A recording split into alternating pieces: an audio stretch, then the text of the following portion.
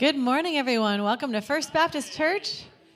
We are so glad that you are here today to praise and worship our God together. So please stand with us and let's sing together.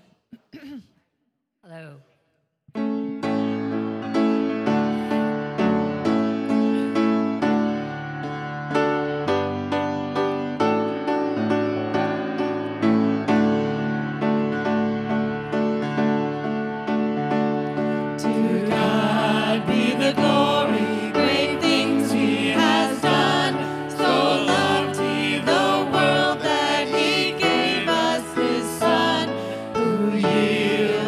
Life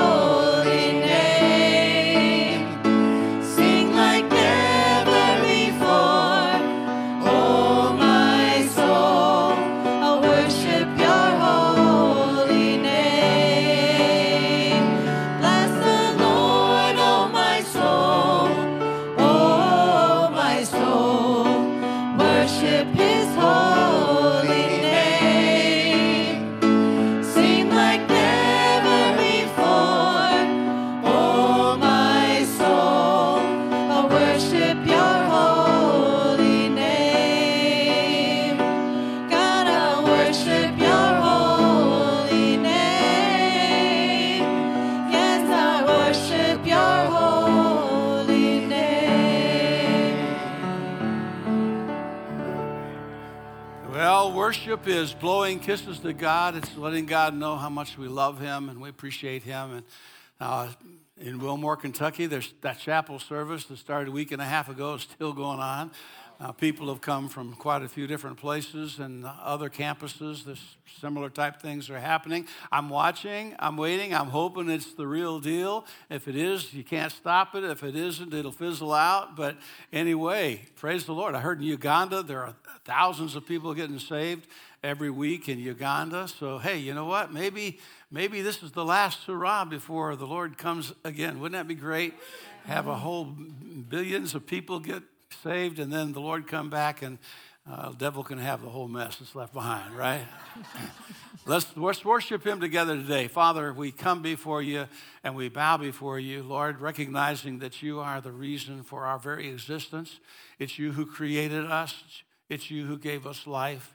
It's you who gave us eternal life through Jesus Christ, your Son. It's you, Father, who we are to serve. It's you that we're to glorify.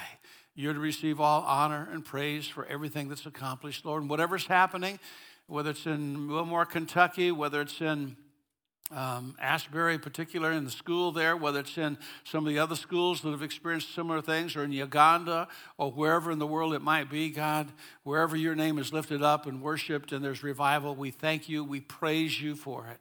God, we ask that revival would sweep our country from shore to shore, north to south. God, just help us as a people to draw closer to you than we've been in generations and maybe forever. Father, we pray your blessings on Terry Miller as he preaches there at First Baptist in San Diego. God, just fill him with your Holy Spirit. Be in this place. In Jesus' name we pray. And all of God's people said, amen. All right, tell the person next to you, hey, you sure looking good today.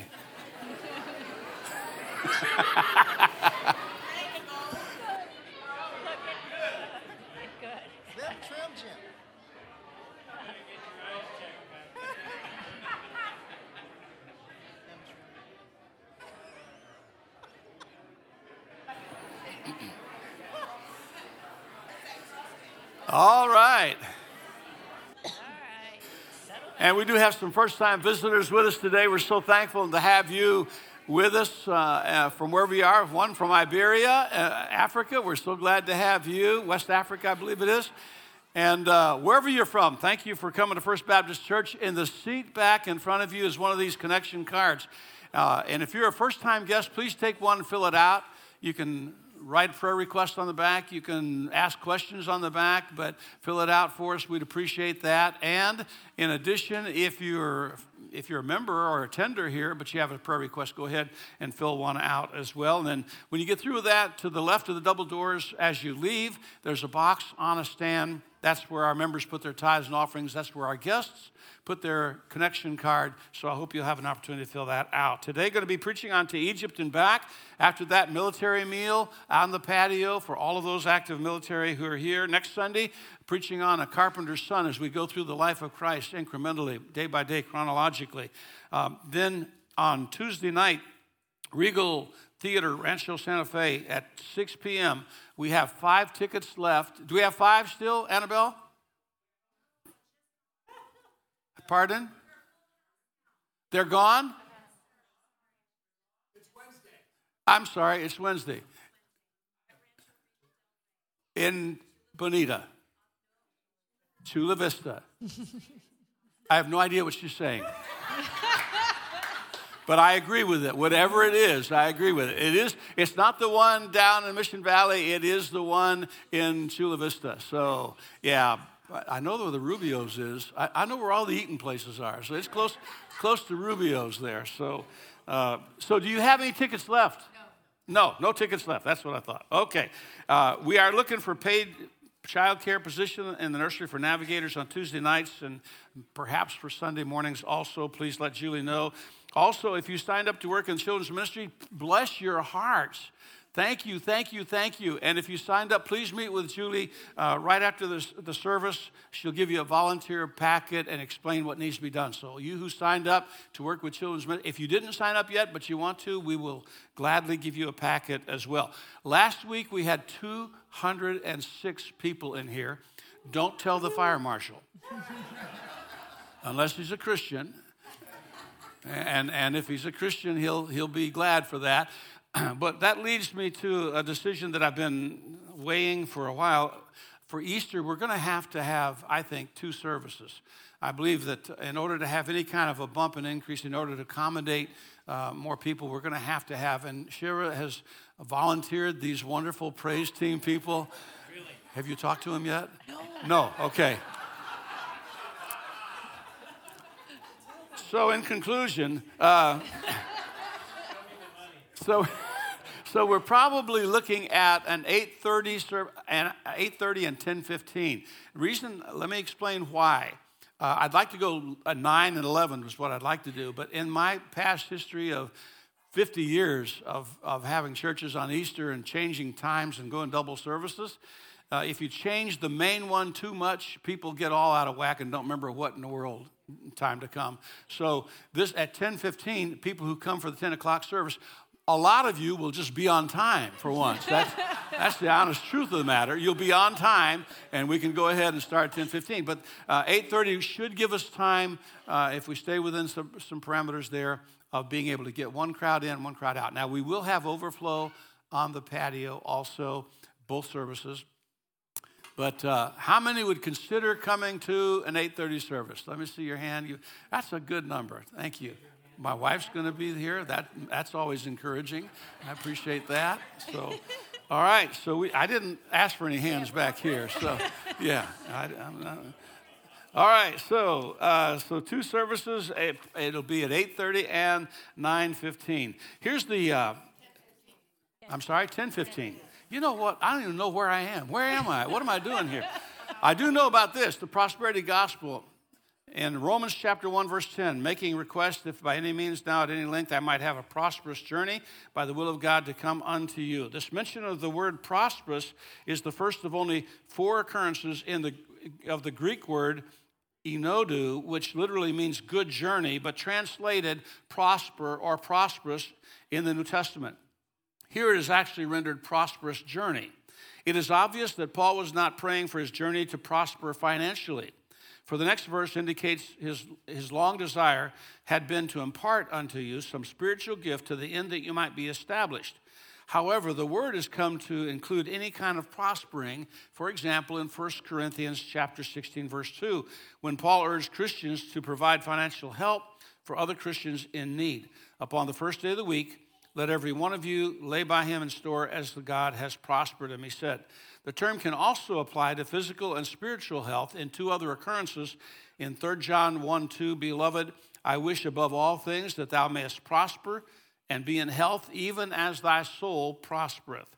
Unfortunately, here's the part I want you to listen to in particular. Unfortunately, certain teachers of the latter days have taken the biblical teaching of spiritual prosperity to mean financial prosperity, which they tend is the right of every Christian. That's not true. Jesus Christ was born into poverty. Jesus Christ's mother offered 2 pigeons, 2 birds, 2 doves, or pigeons, I'm not sure which, but 2 birds for her cleansing, as we studied last week, for her offering and her purification offering. That indicated they didn't have enough money to present a lamb and a dove. So this prosperity gospel is so clearly unscriptural that it is merely a testimony to the greed of Christians who believe it, that they may desire to be rich. They who desire to be rich fall into temptation and a snare and into many foolish, hurtful lusts, warned Paul in 1 Timothy 6. And to whatever extent God does prosper us financially, it is strictly for the purpose of helping others, not to indulge ourselves.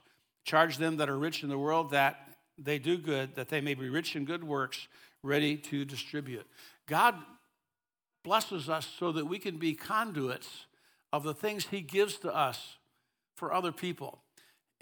The whole idea of denying ourselves and taking up our cross is to put ourselves last, is not to be thinking of ourselves first, but to think of others. And there's just been, the reason I felt compelled to read this and to share this with you, there's a big emphasis on prosperity gospel, that if you give and if you tithe, and especially if you tithe to my church, then God will make you rich. And that is totally not of God. That is from Satan himself. That's not the gospel. So you tithe, whether God makes you prosper financially or not. I'm going to tithe whether whether there's any benefit seen from it, I'm going to tithe because it's what I believe is right to do in serving God. And I'm going to help others because that's also my responsibility. So I wanted to share that with you. And when you hear about that, I hope it'll raise a red flag, prosperity gospel. You know what? I'd rather prosper spiritually than financially any day of the week. Let's stand together as we continue to worship the Lord, praying that God will break out revival right here.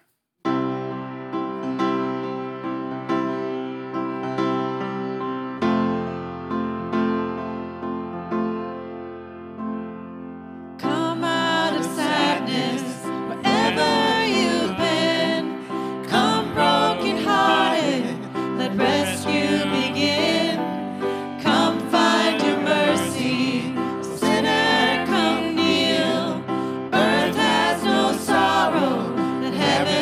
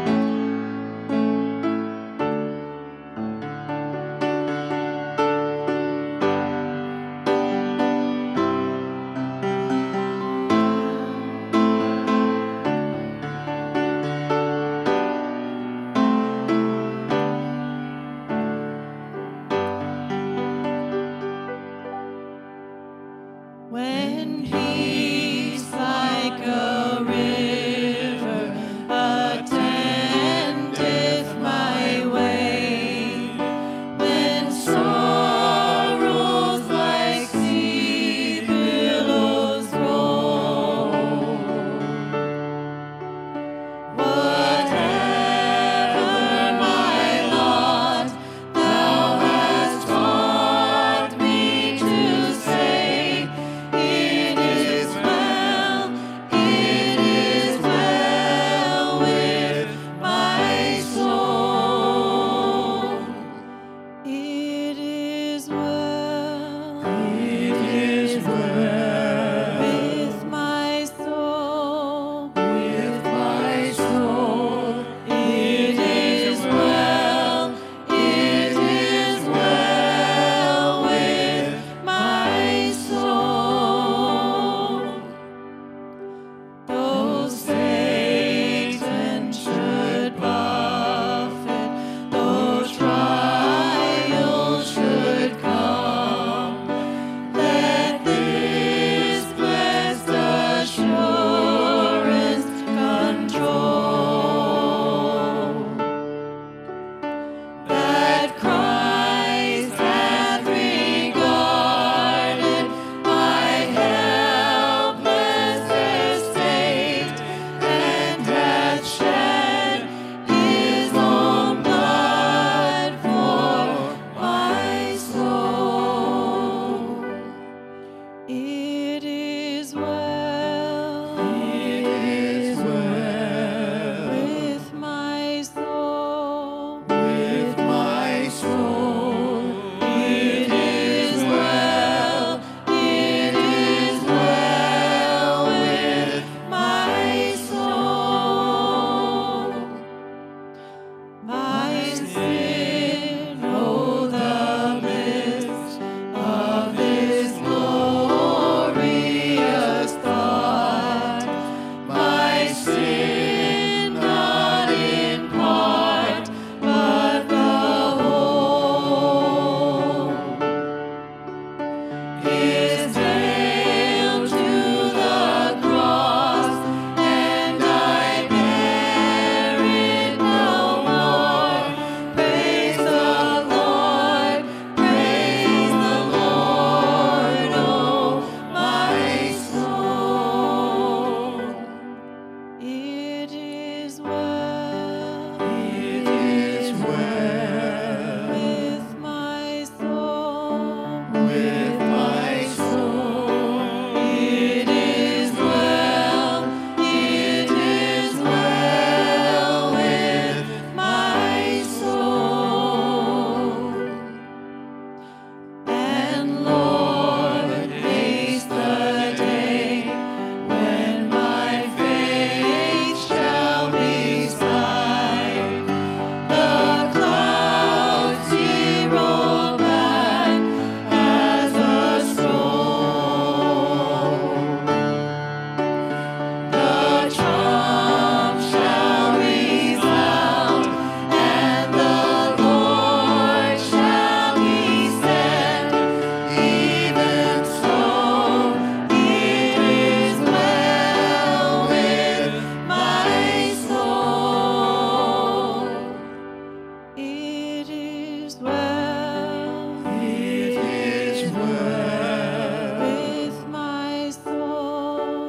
With my soul. It is well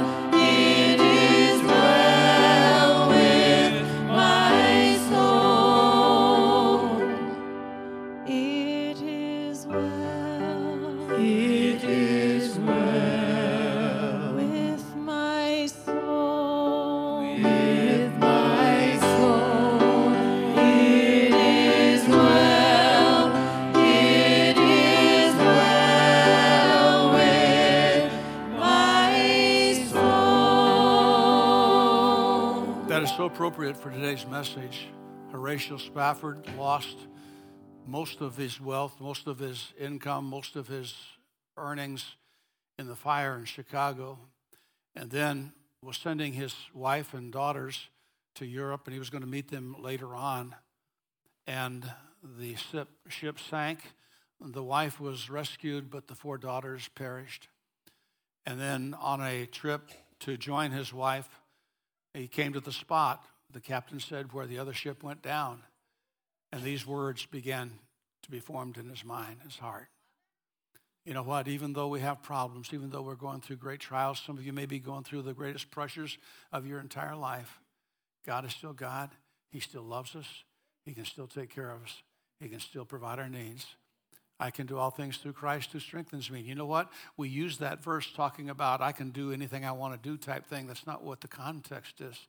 The context is having the peace of God and being content with wherever and whatever God has allowed us to have and wherever he has allowed us to be.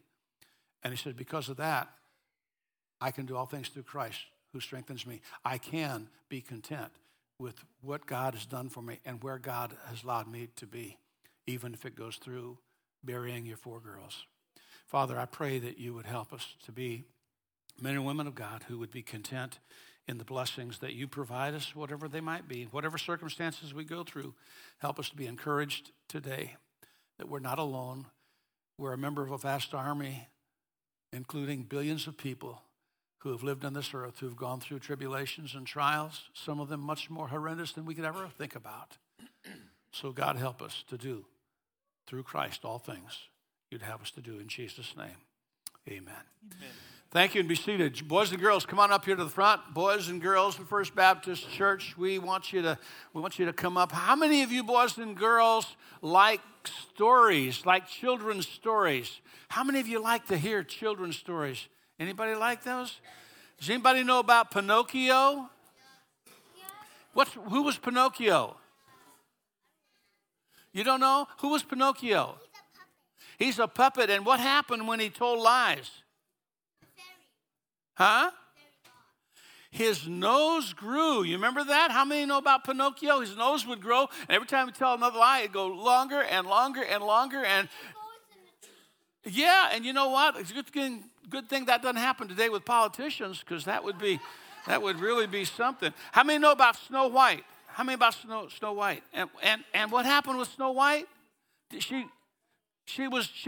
had several people that she stayed in the house with. What was their name? Who were they? They were the 7 dwarfs. Yeah. Did you like Snow White? Yeah. How many know about Cinderella? I watched that movie. You watched the movie. Did you see the real story about it? Holy cow, wasn't that one? And how about, does anybody here know about Humpty Dumpty? Humpty Dumpty had a great fall? Yeah. He fell down and broke all into 100,000 pieces. And these were all make-believe people. But you know what? They're real people, like David and Goliath. How many know the story of David and Goliath? He went down into the valley to battle this giant of a guy who was like 9 feet tall and all muscular like your preacher. And he was not a good time to laugh. And what about Daniel and the lion's den? How many remember studying about Daniel and the lion's den? You did too? All right. And what about Joseph in Egypt? Do you know about that one? Okay. You guys know everything there is to know. That's incredible. Well, these stories are real, the ones that I just told you about there. And they all have a moral lesson, something that we need to learn from those Bible stories that will help us. And many of them, it was that God will work things out no matter what. So sometimes when you're trying to do everything right and things get all messed up, it's kind of puzzling to you, isn't it? Kind of makes you wonder, why is things all messed up when I'm trying to do what's right? So I want you to remember that they always work out because God will work them out one day. To help you remember that, first we're going to pray, and then we got something for you. So let's bow our heads, every head bowed. Father, we thank you for this blessing today of being able to talk to these boys and girls. And I pray that you'd help them to know that no matter how difficult situations get, no matter how puzzled we get about why we're having to go through things, that, Lord, we would give you the honor and the glory, and we would trust you still. No matter what, we just cling to you. In Jesus' name we pray. Amen. Well, because things that happen are puzzling sometimes, Miss Pat has some puzzles she wants to give to you. And so when you work these puzzles, it'll help you remember that even though things get kind of puzzling, God will work them out one day, and you can work them out one day. So go ahead and pick out a puzzle. and take it home with you and put it together. Last week we started a series of, and we need seats. We have seats right down here in the front. Some of these premium seats, high dollar seats right here. I just got through talking about prosperity gospel, and then boom, say that. If you can leave any seats on the aisle, right here on the aisle, there's 4 or 5 seats right here, Gary, in the front, and just leave them so that they can find them. I know there's some right in the middle there as well. Thank you very much for helping out with that. Last week, we began a series of messages on a chronological study of the life of Christ, and we began with his presentation of the temple because we had just gotten through with the Advent and talking about the Christmas story and all of the things involved with the Christmas story, so I didn't want to be repetitious with that, so we started with his presentation at the temple as a little baby, 8 years of age, going through the covenant significance of circumcision. Today we continue our study, and if you're a military family, how many military families do we have, either active or you've been in the past? Raise them up real high, because this is amazing. You military families who have to move around a lot will probably appreciate part of what this young family had to endure. I know Caitlin and Joe and Joey are getting ready to go. Last week we had Chase and Tiffany. Yeah, I think. Chaz. Okay, Chaz. All right, whatever. I can't hear. But you know what it's like. So here, look at Matthew chapter 2, verse 13. And when they, that is the wise men, after Jesus was presented at the temple, the wise men came. We always think, or at least traditionally, we think it happened right at the birth of Christ, but that's not the case. It was after his presentation to the temple, so it had to be after he was 8 days old. Then the wise men came, and they left. They departed. Behold, the angel of the Lord appeared to Joseph. This is Joseph, who is the stepdad to Jesus, in a dream, saying, arise and take the young child, Jesus, and his mother, and flee into Egypt, and stay there until I bring you word. For Herod will seek the young child to destroy him. And when Joseph rose, he took the young child and his mother by night, in other words, under cover of darkness. He was concerned about and fearful of what might happen otherwise. And they departed into Egypt, and they were there until the death of Herod, that it might be fulfilled, which was spoken of by the Lord, by the prophet, saying, out of Egypt I have called my son, which is a quote from Jeremiah chapter 31 and verse 15. But later on, when Herod was dead, behold, an angel of the Lord appeared in a dream to Joseph in Egypt, saying, arise and take the young child and his mother and go into the land of Israel, for they are dead who sought the young child's life. And Joseph arose, took the young child and his mother, and came to the land of Israel. But when Joseph heard that Archelaus was reigning in Judea, Archelaus was one of the sons of Herod the Great and his wife Malthus. He was a brother of Herod Antipas, who would reign later on. And Archelaus was a ruler of Judea from 4 BC about to 6 AD. He did reign in Judea in the room of his father Herod. And so Joseph was afraid to go there. Notwithstanding being warned of God in a dream, he turned aside into the parts of Galilee. And he came and dwelt in a city called Nazareth, and that it might be fulfilled, which was spoken by the prophets, he shall be called a Nazarene. Luke chapter 2 says, and when they had performed all these things, the things we just talked about above, according to the law of the Lord, they returned into Galilee, into their own city, Nazareth, and the child, Jesus, grew physically and waxed or grew strong in spirit, filled with wisdom, a deep knowledge, and a moral insight. And the grace of God that produces joy, pleasure, and acceptance was upon him. And this happened in about the winter or spring of 4 BC. This is interesting. The exact date of Jesus' birth is not known for certain, but according to the Gospels, he was born near the end of Herod the Great's reign, and that Herod died in 4 BC, so it would have had to have been somewhere around there. So about 4 BC. Probably he was born around 5 or 6 or 7 BC. After Jesus' flight to Egypt, the young family returned to Nazareth. Now, our Savior had been born in really tumultuous times.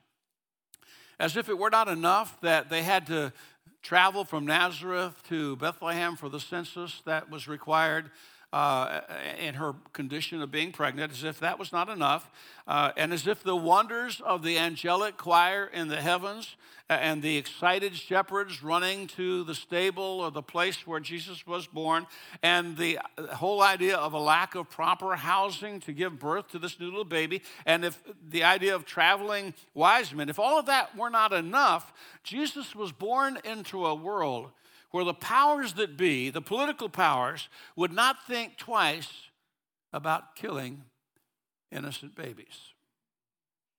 In Matthew 2:16, then Herod, when he saw that he was mocked of the wise men, how was he mocked of the wise men? He said to the wise men, I want to worship the Christ child. Let me know when you find him. I want to go worship him. But in reality, he wanted to put him to death.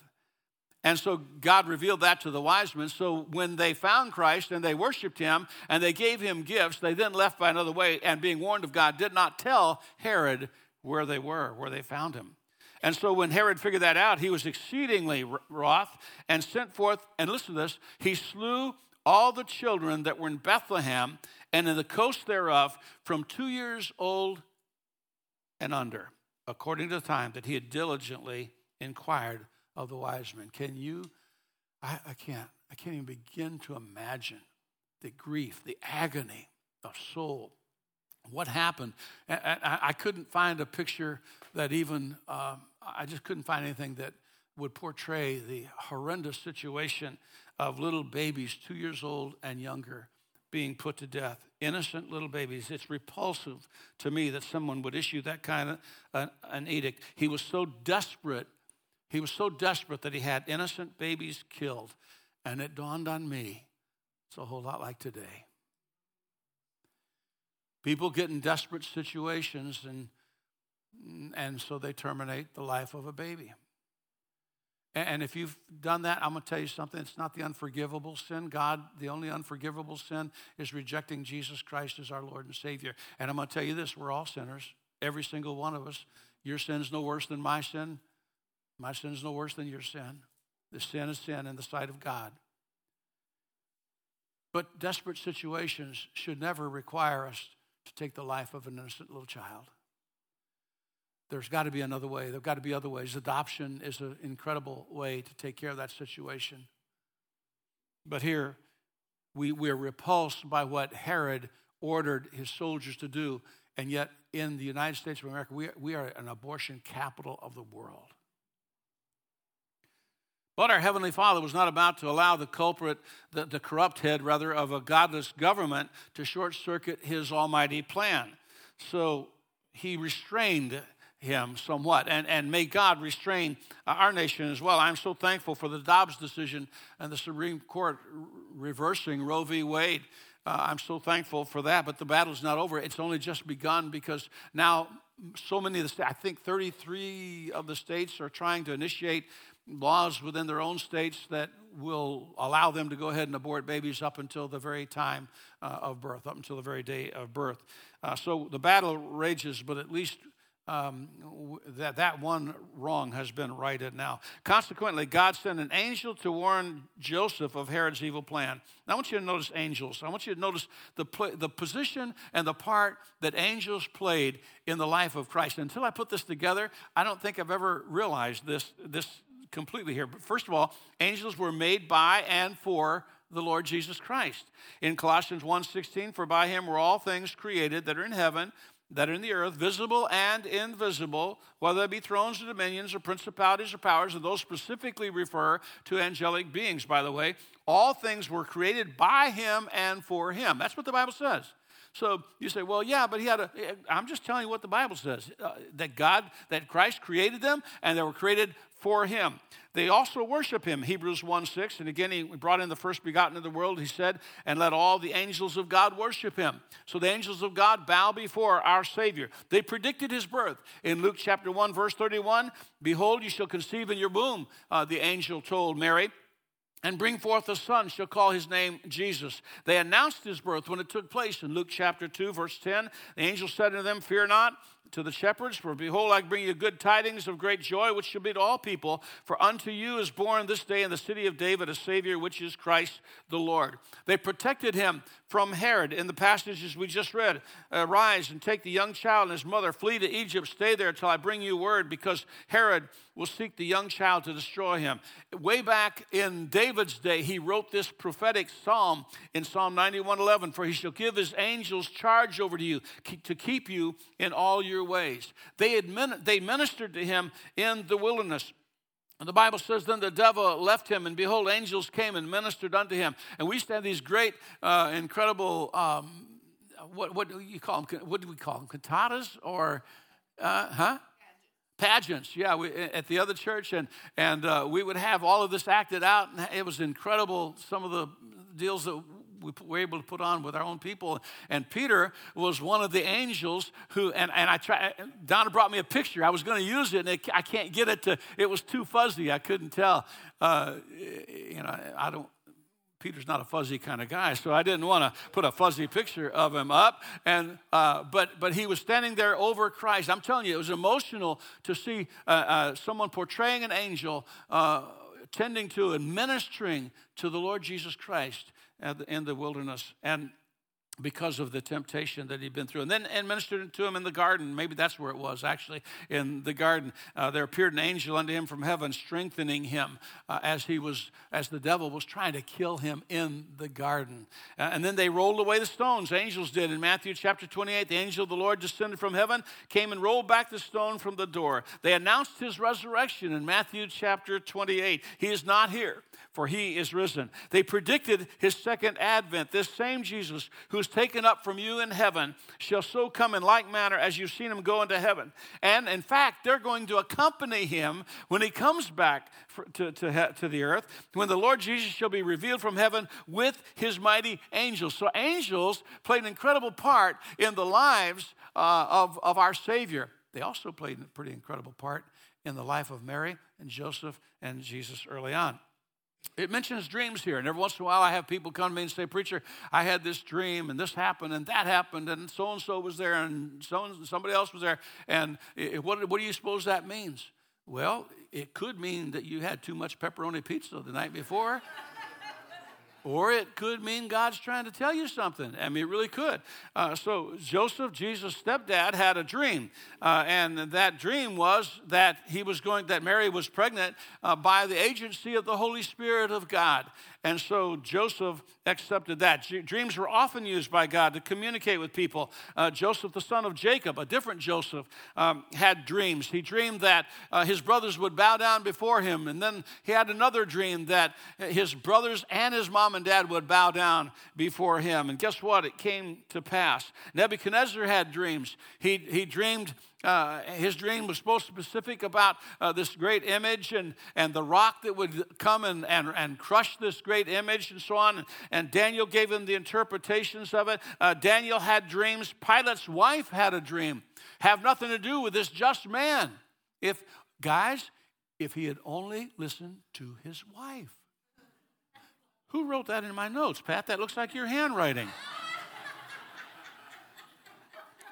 Pilate's wife would have prevented Pilate from making an error.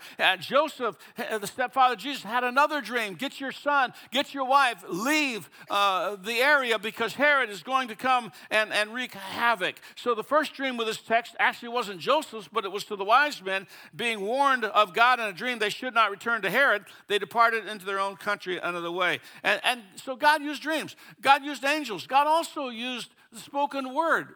Many times he would speak in audible voices. He spoke to Adam and Eve in the garden. He spoke with them. He walked with them. He talked with them. What an experience that must have been. He spoke to Noah and gave him plans for building an ark and told him that he needed to build it so that he could get 2 of every kind of animal, 7 of all the clean animals, and get them on the ark and preach for 120 years while the ark was being built so that people would hear and heed the warnings and would go to the safety of the ark and be spared. And yet no one but his wife and his sons and their wives responded. And so when God shut the door and the floodwaters came, the whole of the world was then killed in that catastrophic flood.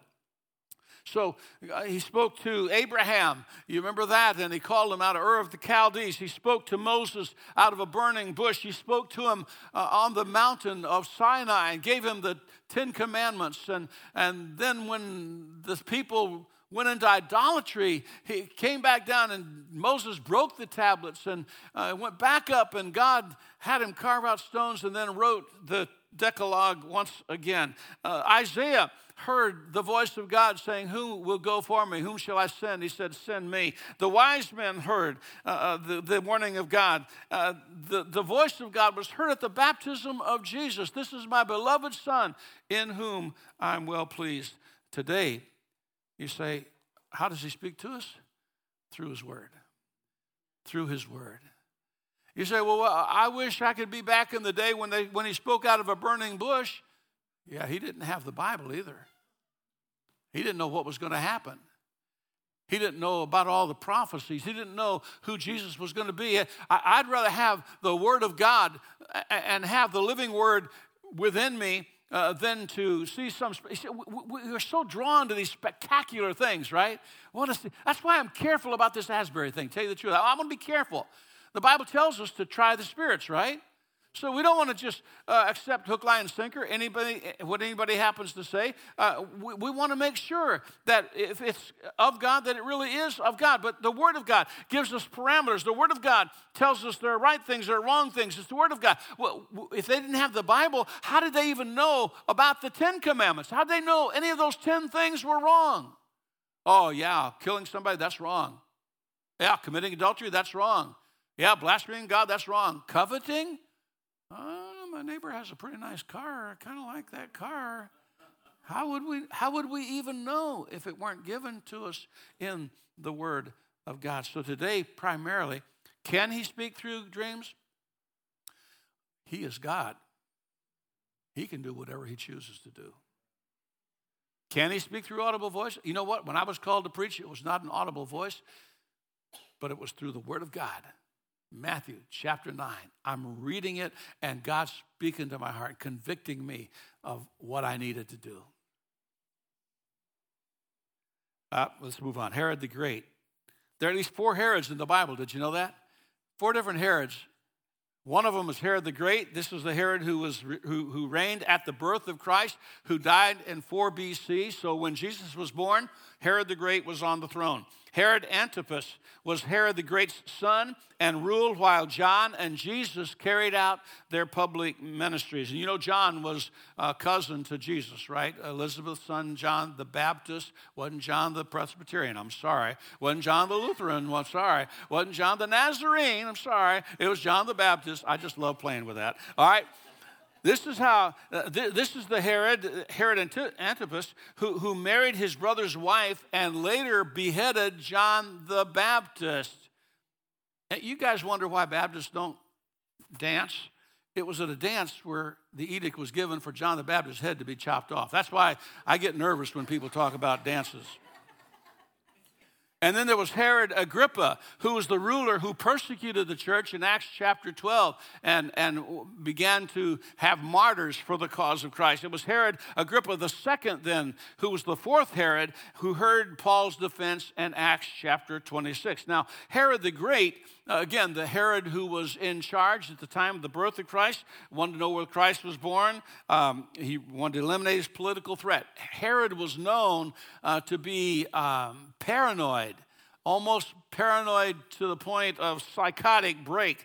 He became a tyrant, worried that he would lose his kingdom, and he built fortresses and other places where he would be places of refuge when he felt threatened. Josephus, the Jewish historian, not a Christian, Josephus, the Jewish historian, wrote about the execution of 2 of Herod the Great's sons. He had them executed because there were rumors of mutiny.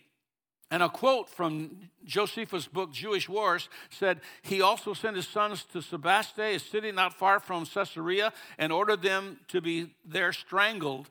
And this was the end of Alexander and Aristobulus. That was the end of them, whoever they were, whatever their name was. Their own dad had them executed because there was a rumor. He also had, listen to this, the parents of one of his 10 wives killed. He had 10 wives. He had his own sister executed. I guess the last nail in the coffin, whatever, the last hurrah, at his own death, he had an edict, he had a law. At his own death, he ordered his son Antipater to be killed along with some recently arrested Jewish elders so that his death would be mourned. If not because he died, but because people were mourning that other people were executed at the moment of his death. So this is Herod the Great. This is the kind of guy he was.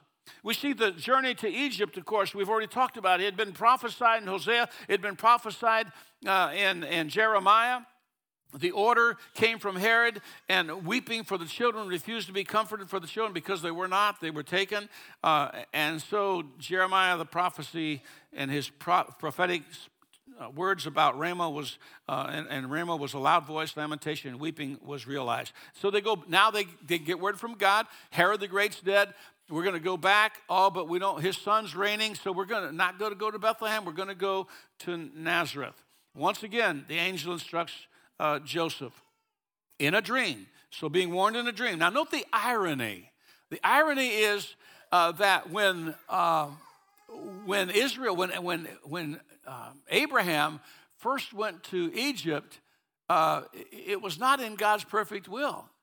God had not told him to go to Egypt. And so there was some awful things that happened because he went to Egypt. Egypt is a type of the world. But now here, the angel tells Joseph, take your son, take your wife, and go to Egypt. So which is it? Is it right to go to Egypt or is it wrong to go to Egypt? Well, it all depends on the commandment of God. Obedience to God is the thing, not the geography, but obedience to God. And so he lets his son, he leads his son rather to Egypt to escape Satan's wrath. In John 17, verse 16, even though they were in the world, Jesus said they're not of the world, even as I am not of the world. The Bible tells us, love not the world, neither the things that are in the world. We are in the world. We are in the devil's domain. The God of this world, small g, is Satan. His demons are real. He has demonic activity that he's responsible for. He has satanic activity he's responsible for. I hear there was worship of Satan on the Grammys the other night. I mean, I don't know. Guess what? A lot of people worship Satan. You remember the Satanic Bible that came out back in the days when Hal Lindsey was writing The Late Great Planet Earth? And there was Satanic Bible. Now, this is goofy, okay? This is good. I don't know what you're going to believe about this. I don't even know what I believe about this. I had a copy of Satanic Verses I got from someone. I put it in my fireplace and tried to burn it. It wouldn't burn. I'm just telling you. So you can think I'm kooky if you want to. I kind of think I'm kooky because I just don't understand why that didn't burn. But it didn't burn. I had to tear it up and throw it away in another way. So we're in the world, but we're not to be of the world. We're not to be like the world. This world is in warfare and in battle with Christians. And that's why, one reason why things can be so rough on Christians in our day and age is because we're at war. Because of the ruler in Bethlehem, Joseph returns to Nazareth, and Jesus would be called a Nazarene, not a Nazarite. Nazarite vow was a whole different thing. Nazarene was someone from Nazareth. And here the Bible says he would grow in strength and wisdom. And if we had been Joseph, stop and think about, okay, got to take my pregnant wife, who was not pregnant by me, from Nazareth to Bethlehem for taxation purposes, get there, there's no lodging, they wind up in some kind of a barn or cave, something where animals were kept with a manger and so the straw, maybe to make it, maybe new straw to try to keep nice for the baby. And then shepherds show up with this crazy idea that, they didn't understand all this stuff. And then they go back to the temple and then they present Jesus and then the wise men come. I mean, all this stuff happening. And then they get these warnings, go to Egypt. And then they get another warning, go back to Israel and the son of Herod the Great. And so we had to go to Nazareth again. I'm just telling you, would you have thought if you were Joseph that things were pretty messed up? Have you ever thought in your own life things are pretty messed up? They're not going right. They're not going the way I thought they would go. It's not happening the way that I planned. And even to make things worse, when you're really trying to put God first, when you're really trying to serve God, and the bottom falls out, do you kind of, God, what's going on? The old, why me? Fact is, why not me? Job was a righteous man, did nothing wrong. Look what happened to him. I've done plenty of things that I'm not proud of. I don't want anybody to know about. So why not me? Did you realize that when sin entered the world, not only did death enter spiritually immediately, but physical death followed? And did you know that even nature itself, what we call nature, creation itself, created by Almighty God, creation itself was affected and is in the throes of the results of sinful humankind's mistakes and rebellion? So we have natural evil, what we might call natural evil, hurricanes, earthquakes, volcanoes. We have natural, and then we have things from God too, judgment upon sin. Is it any wonder? Man that's born of woman, Job said, is a few days and full of sorrow. Joseph looked around and he said, what's going on here? I'm just a young man trying to take care of my wife, and I'm trying to take care of my little baby, and I got to keep moving around, and what's going on? Our lives, there are times when they seem really messed up, when we fail to see God's plan. Ultimately, we fail to see his provision, maybe. I don't know how tough you have it, but I will guarantee you it's a lot better than a lot of people in Turkey and Syria right now. I will guarantee you whoever has the worst set of circumstances in this room is better off than a lot of people in Ukraine right now.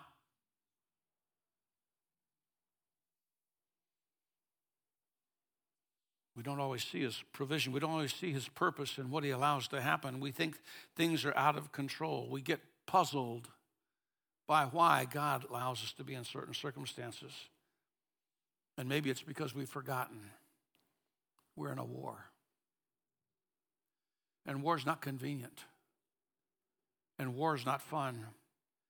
And war is terrible. And war is very trying. And war is costly. And war is wearisome. And war is dangerous. And I look at someone like the Apostle Paul. And maybe we look at him and we say, wow, he got to write so much of the New Testament. Wow, he planted churches all over Asia Minor.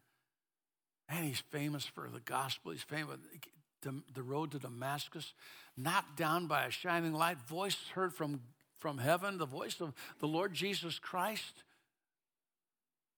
Wow, isn't that wonderful? Yeah.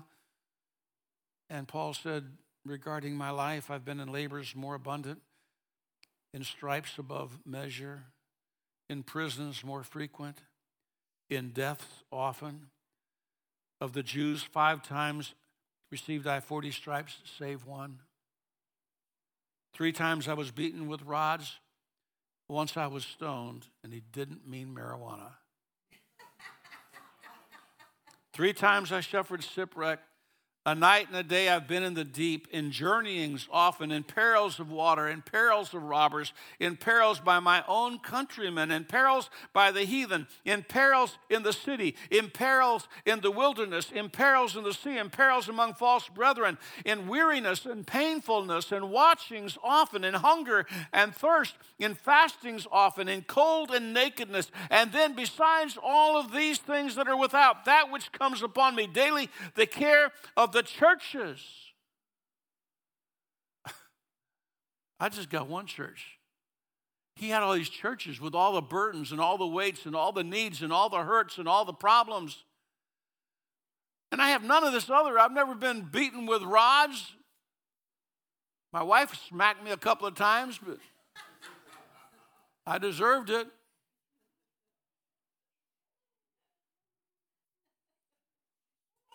He said, who is weak and I'm not weak? I'm weak. He said, I faced all this, but he said, at one time I was let down a window in a basket through the wall, through the hole in the wall, so I could escape the hands of the people in charge there. And then all of this, we haven't even talked about the thorn in the flesh.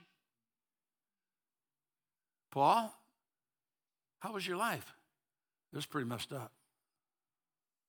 A lot of weird things happened. A lot of things I'd never planned on happened. Had a lot of trials.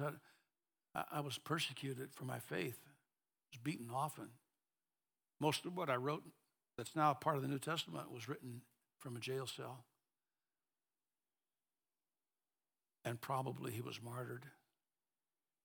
Probably. The fact of the matter is, all of us would be destroyed in an instant if it were not for Almighty God. Because you know why? All things still work together for the good to them that love God, to them that are called according to his purpose.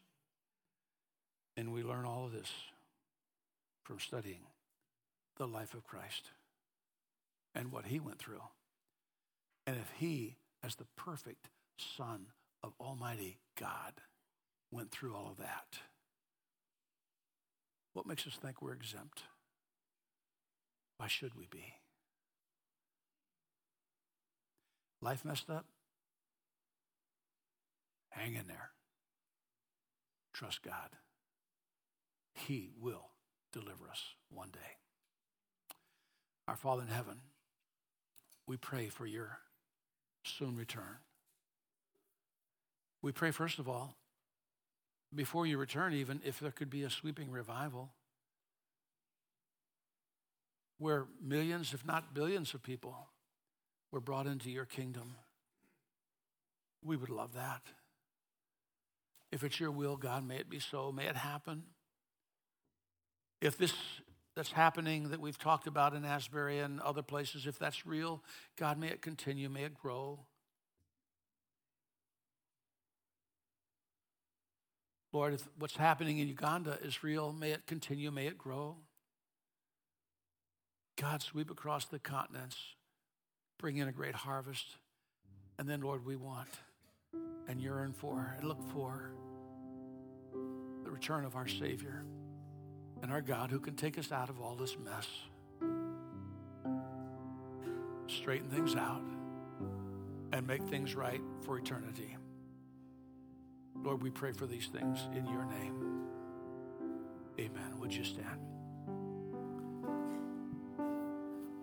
The invitation, opportunity for you to come and kneel up here. One of the things they're in Asbury, one of the things they're doing, they're just kneeling and talking to God, just praying, confessing to him, asking him to forgive them, asking him to bless them. Maybe you need to do that. If you do, come ahead. Feel free to humble yourself before Almighty God. If you need to come and receive Christ as your personal Savior, please let me know. I'll be glad to talk with you. If you want to, ladies, if you want to trust Christ as your Savior, my wife is in the back somewhere. Yeah. And Rachel's back there. Huh? Oh, she's in the nursery. Okay, Rachel's in the back. As we sing, come ahead and do what God would lead you to do. All to Jesus I surrender. All to him I freely give. I will ever love and trust him in his presence daily live. I surrender all.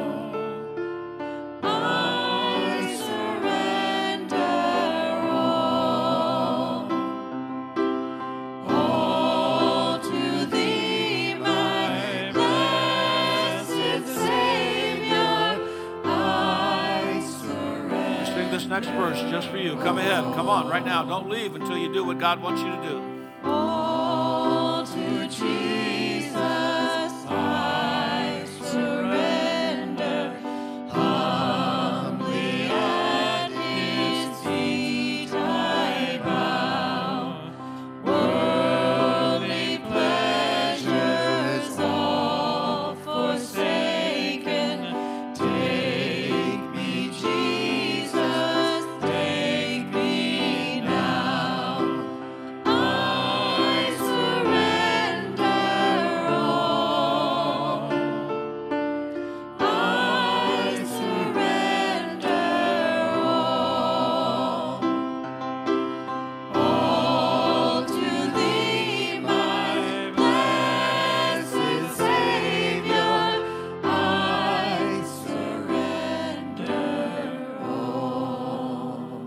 Continue to pray for God to move in our midst in every place that he wants to move, that things happen for the glory of God. Have a great rest of the Lord's day. Mark Blumenthal, would you mind closing us with a word of prayer? Would you do that, please, sir?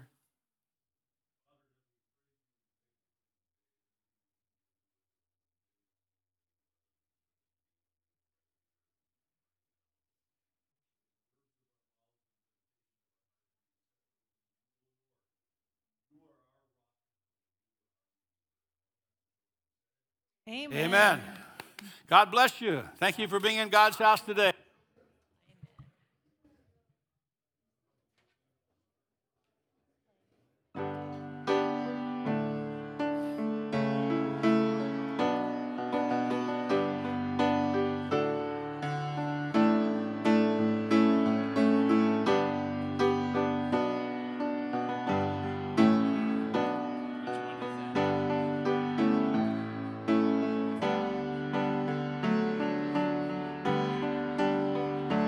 Bless the Lord, oh my soul, oh my soul, worship his holy name.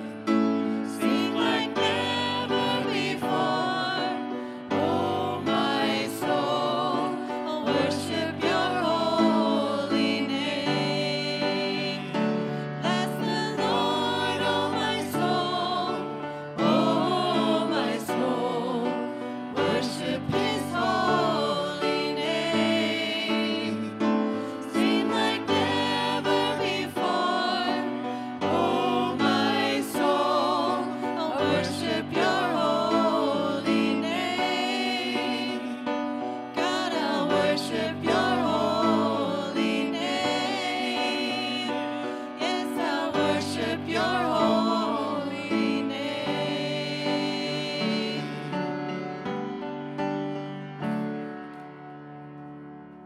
That's a wrap.